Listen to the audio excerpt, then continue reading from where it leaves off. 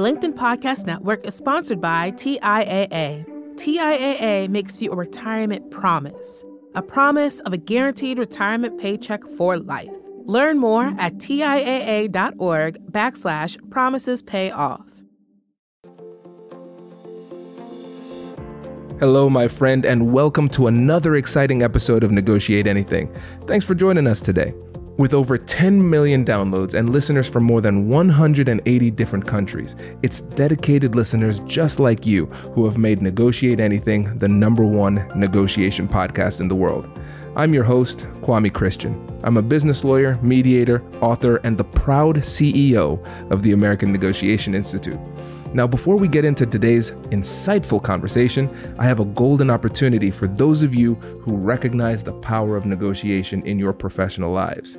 Have you ever found yourself wishing that you could navigate those high-stakes conversations with more confidence? Or perhaps you're looking to empower your team with the art of persuasion and conflict resolution. At the American Negotiation Institute, we've crafted specialized keynotes and workshops tailored for those very needs. We've transformed the negotiation skills of professionals worldwide, and we're eager to do the same for you. We believe the best things in life are on the other side of difficult conversations, and our goal is to help you improve your lives and the lives of those around you, one difficult conversation at a time. Don't let another challenging conversation leave you second guessing. Click the link in the description to discover how we can help you find confidence in conflict, negotiate better deals, and have stronger relationships. Because in the world of business, every conversation counts. And now, without further ado, let's jump into the interview. Jason, thanks for joining us today. Hey, thanks for having me. Good to be here. Yeah, man, it's my pleasure. So how about you get us started by telling us a little bit about yourself and what you do? Sure. All right, Kwame. So my name is Jason Harris. I'm the co-founder and CEO of an advertising agency. Our name's Mechanism.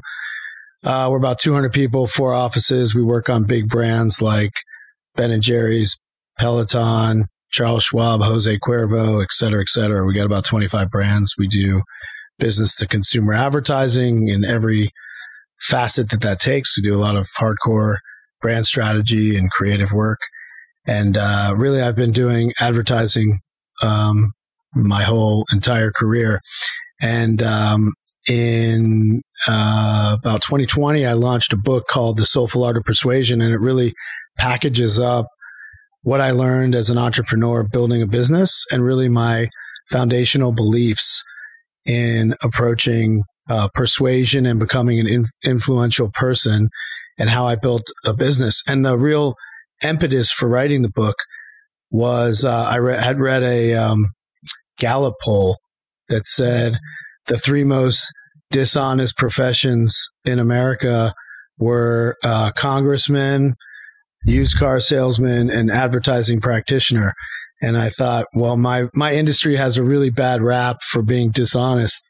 And, to talk about negotiating and persuading customers to buy things with a lack of transparency and honesty. And I never built my business or the brands that I work on with that in mind. I've always done it in a very transparent, honest way. And so I kind of was like, okay, well, that's not how I feel the industry is.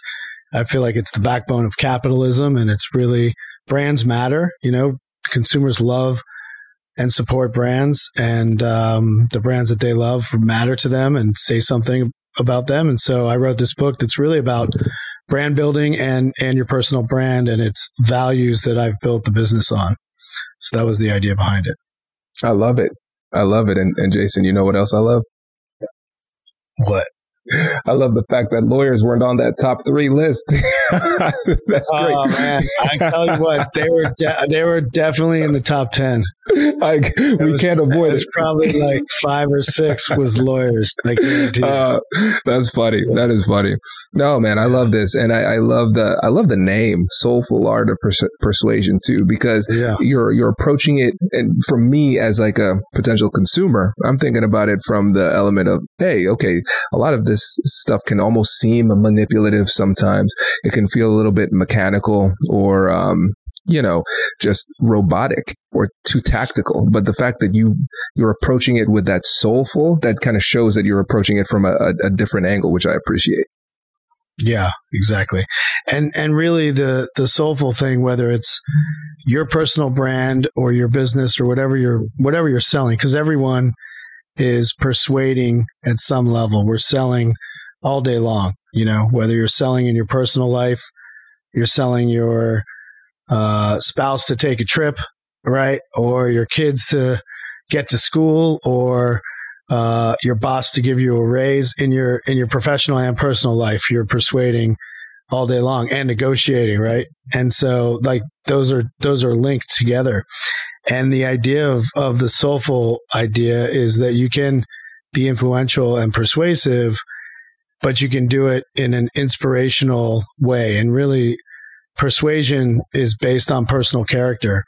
And if you have good personal character, you're going to get a lot farther than if you don't. And it might be that you can persuade people or sell or negotiate in the short term. You can get some transactional wins quarter to quarter, right? You can do those. Yeah.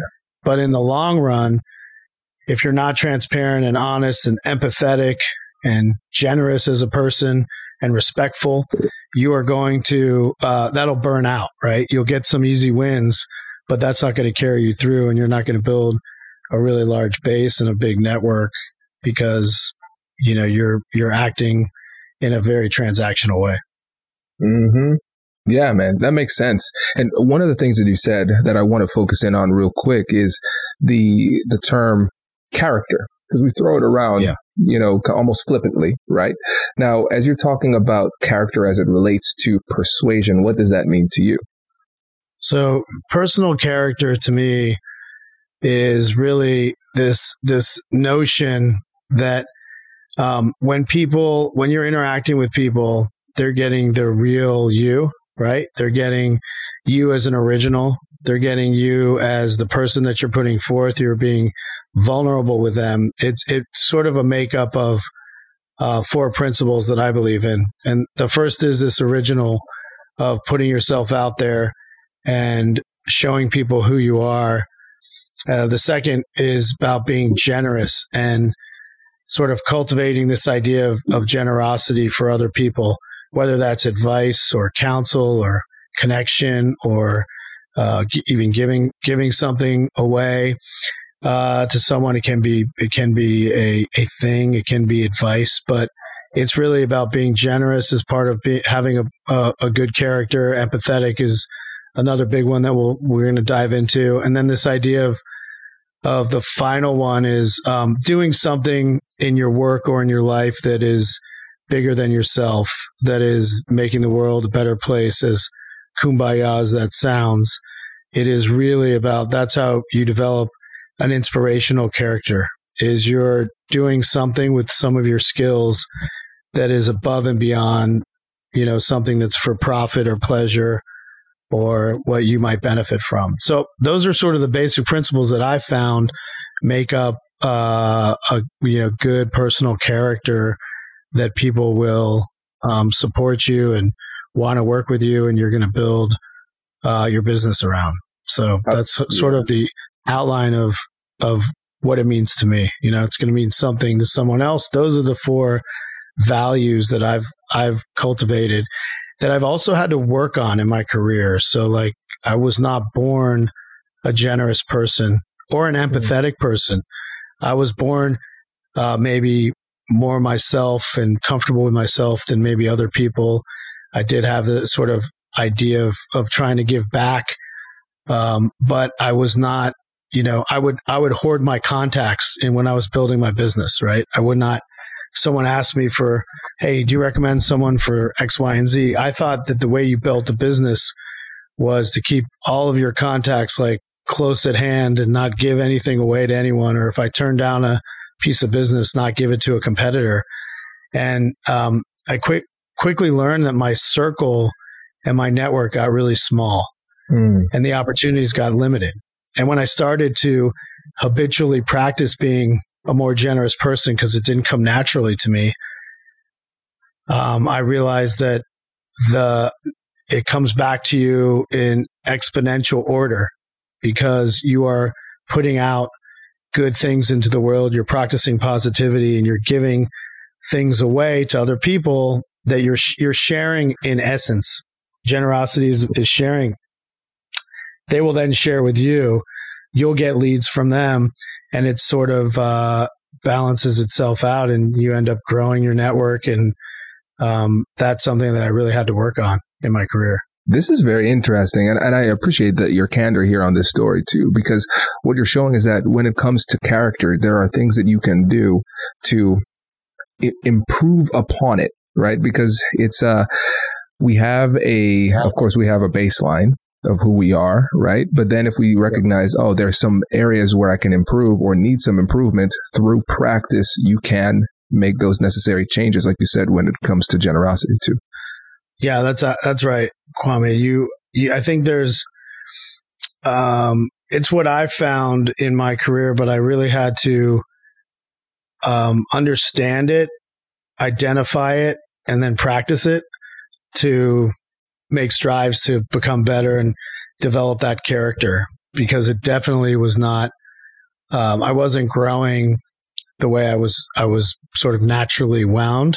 And so I had to identify it so that I could then change and become a more generous person or a more empathetic person. And, like even as a leader, I would think of leadership as never acting like there was any problems in the company, never acting like I had any personal things to work on. And really that old school notion of leaders as sort of stoic, everything's okay, never a problem, I've got it covered, don't worry about it. That sort of approach is very limiting. And when you are more open, transparent, vulnerable, there's this connection that you have with your team that you can count on each other. And it opened a whole, really helped blossom and grow the company and have a real strong executive team that's been with me for a very long time. And so that's something that I had to really develop and change the way I was working. Hello, my friends. I've got a really exciting announcement for you. On August 30th, 2023, we're hosting a Negotiate Anything Masterclass in an amazing $28 million residence in New York City. This is a once-in-a-lifetime type of experience. It took a long time for me to negotiate the deal to get this location, and I'm not sure if or when I'll be able to do it again. Seats are limited, so if you want to make this happen and you want to hang out with me in NYC, check out the link in the description to learn more. The LinkedIn Podcast Network is sponsored by TIAA. In the last 100 years, we've seen financial markets swing, new currencies come and go, decades of savings lost in days, all showing that a retirement plan without a guarantee, quite simply, isn't enough. So more than a retirement plan, TIAA makes you a retirement promise. A promise of a guaranteed retirement paycheck for life. A promise that pays off. Learn more at TIAA.org/promisespayoff.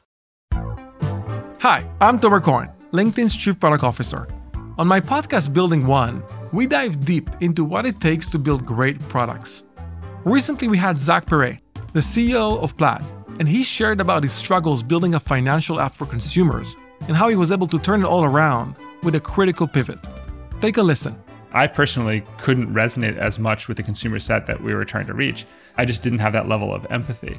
When we made the shift to building a B2B product, though, I was building the product that I wanted. My co-founder and I were creating the product that we wanted ourselves, and we had so much empathy for what that product was. Such a great insight. In that sense, we got lucky because we were creating a thing for ourselves. And then the people that we were talking to also had the same problems we did. They were fintech developers. We'd been a fintech developer. We've been trying to build a fintech product for a year. And so we had such deep empathy. We had such a clear ability to... If you want to hear more of Zach Perret's story and the lessons that follow, listen and subscribe to my podcast, Building One. No, this is great. And I want to focus in on the empathy side of this too, because, and we'll dig deeper onto the fact that, again, just like generosity, you improve your ability to be empathetic because empathy is a skill. It's something you can improve upon. But before we dig into that, let's actually get a definition on the table for what empathy means in the context of persuasion and human interaction. Yeah, I think for me, there's a few different steps to becoming more empathetic, but it's an essential habit to have a persuasive character. But really, empathy is the ability to understand the other person's perspective or point of view. And I think we're under the misconception that we might think we're more empathetic than we really are, or we think we understand the other person's perspective when we actually aren't really making an effort to. And so for me, one sort of key attribute of being empathetic is this idea of developing a natural curiosity for other people by listening and learning from them more than trying to convince them or jumping to a conclusion or getting the answer, but really to listen to their perspective or their story or where they're coming from, to have that as a natural curiosity, which I had to develop that curiosity about other people. That's sort of one of the foundations of I think, being empathetic. And the overriding notion is that, we're all 99.9% the same, right? We all have the same DNA. There's that 0.1% that makes us different as people. And if you sort of go into it thinking how connected we are and how similar we are, and I'm talking about the mass majority of people, I'm not talking about, some people who might be serial killers or on the fringes or on the outskirts, but I'm talking about, most of the population. We all are very similar, but we have experiences and the way we were raised and different different encounters that change us and develop us into different people that have different perspectives and different viewpoints. And so part of being empathetic is understanding the other person's story, what makes them have a particular view or opinion. And that's sort of the first part of understanding somebody else. I don't know if you have any questions about that piece of it, but I can keep going for. Oh, no, I love this. I love this, Jason. And I want to go deeper on the curiosity aspect too, because that's something that we talk about a lot on this podcast. And now here's something that I want to explore. When we think about some people just are not naturally curious. It's just not how they're built. So we talk all the time about how curiosity is so critical to persuasion, connection, communication, all that stuff.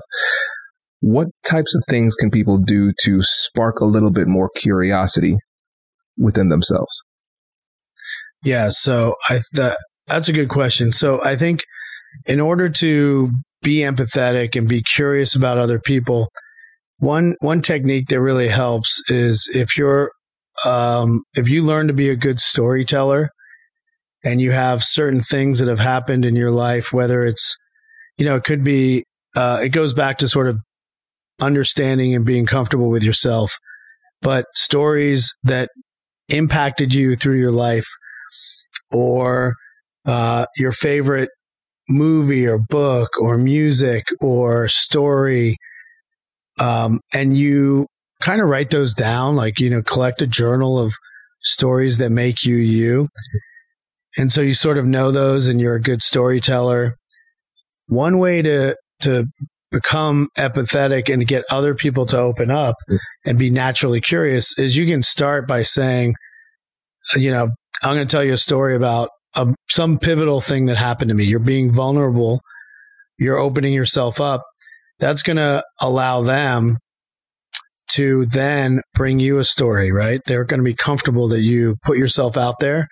They're going to bring a story to you about who they are and maybe something that interesting that happened in their life or in business or whatever it might be. You start to have a dialogue, and that opens the curiosity lens where you're learning about them, and then you can probe more questions and really get to know them on a much deeper, not just transactional level. And I think that develop a natural curiosity about them when you're sharing a story about yourself.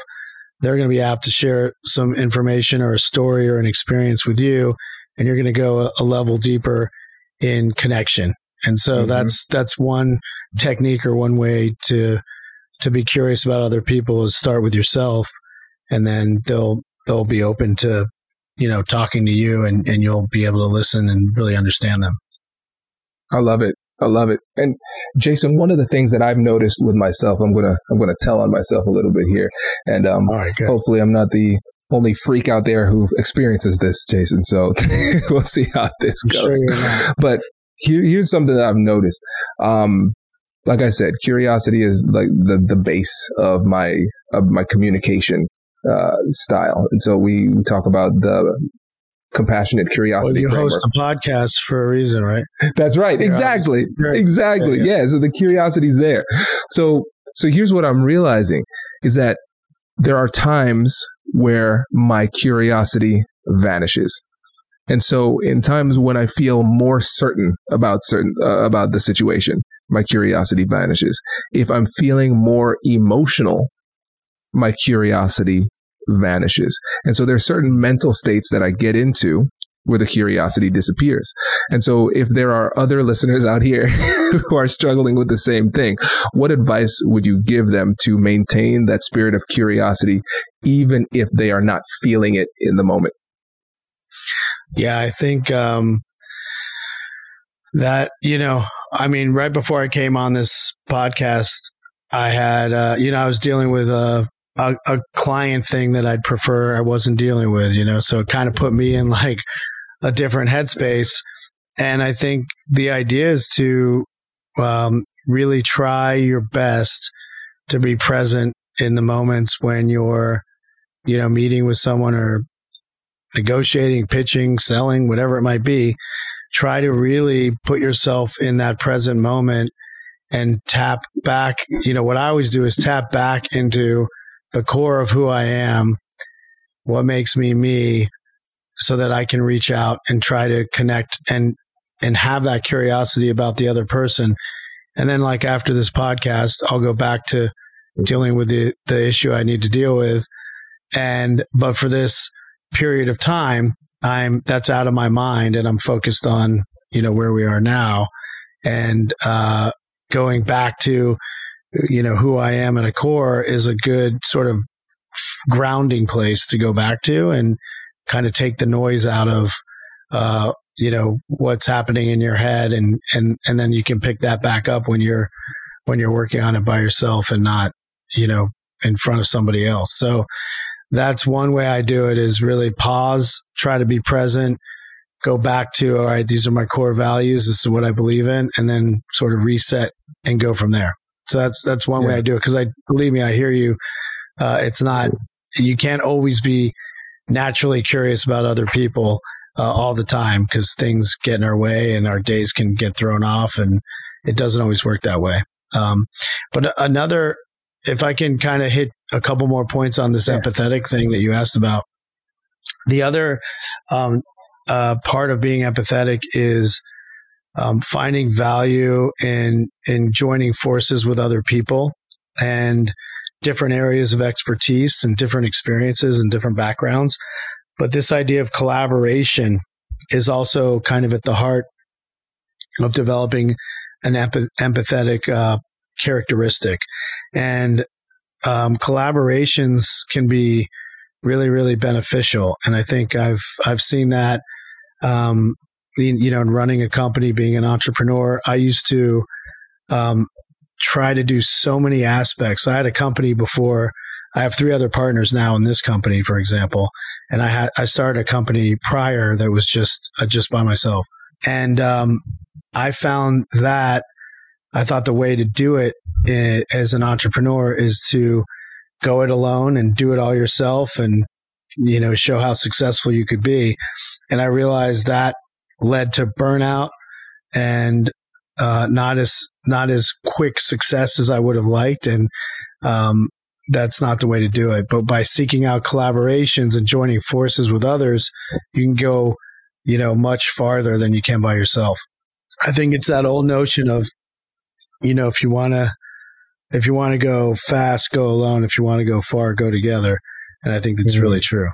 Now, for you, having partners as an attorney, I know some of my most interesting cases. They were interesting for me, incredibly painful for my clients. The most interesting cases for me sometimes were business partnerships, where you have multiple owners having these difficult conversations. And one of my mentors said it best. He said, a business partnership is a relationship second only to marriage. That was his opinion. And so when you have these tough conversations with your partners about something that's so important to you, how do you maintain that empathy, curiosity, and have that still high level of character, even when something that you care so much about might feel threatened in that moment?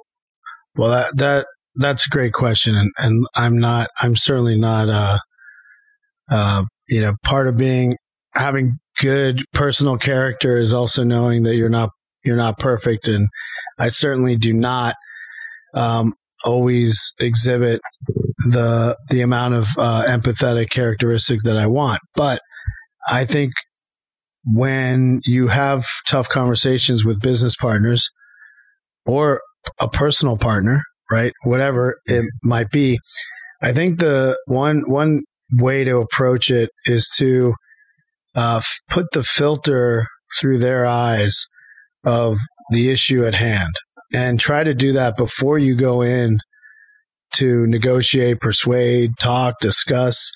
Try to really put yourself in their shoes and see the issue through their eyes, and then go in with sort of through your eyes and through their eyes, and sort of start the dialogue or the conversation. That way is a much better way than just jamming your point over and over and kind of beating your head against the wall and getting nowhere. You kind of go, I got divorced about 2 years ago, and we went through mediation, and it was a technique that worked really well. And I'm not saying there wasn't like blow up arguments or fights or anything like that, because there certainly were. But I would go into it thinking about, all right, she sees it this way. I see it this way. How do I approach this so that she understands that I see her perspective and her point of view, and then try to get her to see my perspective and my point of view so that we can come to some agreement in the middle or some compromise. And so I think that's one way that I like to deal with the partners that I have in the business, or a client issue or a personal issue, is really trying to understand why they might feel that way and what's leading to that. And if you were them, how would that make you feel? And almost starting the dialogue from that perspective versus your perspective is also a very useful technique. Yeah, I love that. And it's so hard to do, especially under duress, but it's critical and it's incredibly valuable. I mean, have you ever been in that situation where as a lawyer, you're going lawyer to lawyer? Because lawyers aren't necessarily incentivized to be empathetic to the other side, right? You're incentivized to be empathetic to your client, not to the other side, right? So you're sort of the structure of that is almost you're almost doing your client a disservice by seeing the other perspective in a way, right? It depends. And look at me answering like a lawyer. It depends, of course, right? But it depends, because here's what I realized, Jason, is that I have to always remember that even though I'm the legal expert, they're the boss. They're the boss. Yeah. Everything I do I need their blessing to do it. And even though for me, sometimes it feels good to flex on another lawyer, kind of going toe to toe and have this, let's call it an ego measuring contest.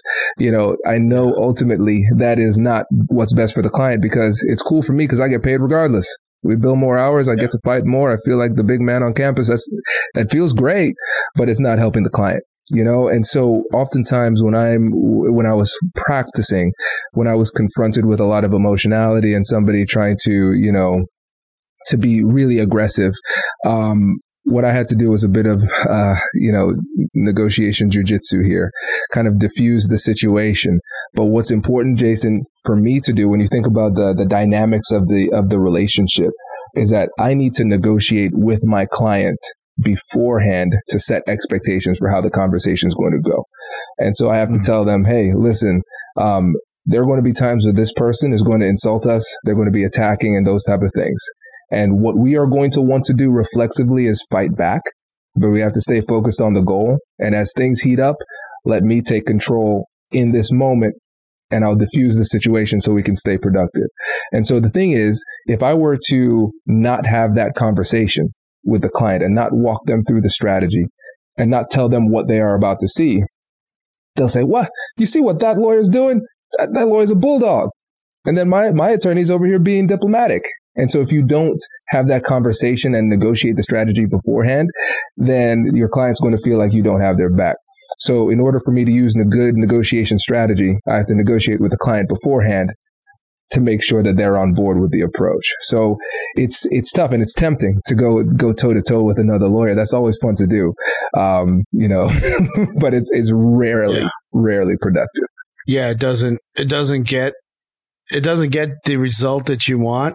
And you hope on the other side there's also a lawyer that isn't, there's going to be bulldog lawyers, but that they also understand that what's best for both clients is a resolution, right? And just digging in is not going to get anyone anywhere, right? Like you're not going to move you're not going to go, it's just going to keep your clients paralyzed longer, right? And they're just going to be waiting for some resolution that's going to be harder and harder to come by. But if you can try to keep your cool and negotiate and make your point clear, then hopefully you can get to some kind of common ground, right? Exactly. But that's where the discipline comes in, right? Because we have to really suspend our emotional agenda and hold back what we want to immediately say in the moment in order to say the right thing to keep us moving in a productive direction. That is one of the toughest parts. It can be a negotiating, right? It can be a street fight where you want to get like a zinger in there. But ultimately, it might feel good in a moment, but it's going to chip away at the outcome that you want. It's not going to get you where you want. As you say this, several conversations are coming up in my mind. Times where I'm like, oh man, I nailed them with that one. Yeah, and then I made everything worse. Felt great in the moment though. Felt great, Jason. Everything fell apart. No, man, this was fun. I appreciate this. And before you go, let the listeners know again about your company, your book, and how they can get in touch with you. Yeah, sure. You can find out more about the book at thesoulfulart.com. It's a website. You can buy the book on Amazon, anywhere books are sold. And my company is Mechanism, MEKANISM.com. That's more about the advertising agency. And you can find me at Jason_Harris on Twitter, Instagram, etc. Appreciate it, man. This was great. Congratulations, you've just joined an elite club. By listening to a full episode, you're now officially on the Negotiate Anything team. So welcome aboard. What most team members do is they subscribe to the podcast because that allows them to automatically get the latest episodes of the show. The best things in life lie on the other side of difficult conversations. Keep learning, keep practicing, and keep getting better. Your relationships will improve, your career will soar, and you'll have the confidence you need to get the most out of these crucial conversations. Again, thank you for joining the team. We're excited to have you, and I will see you in the next episode. I'll catch you later.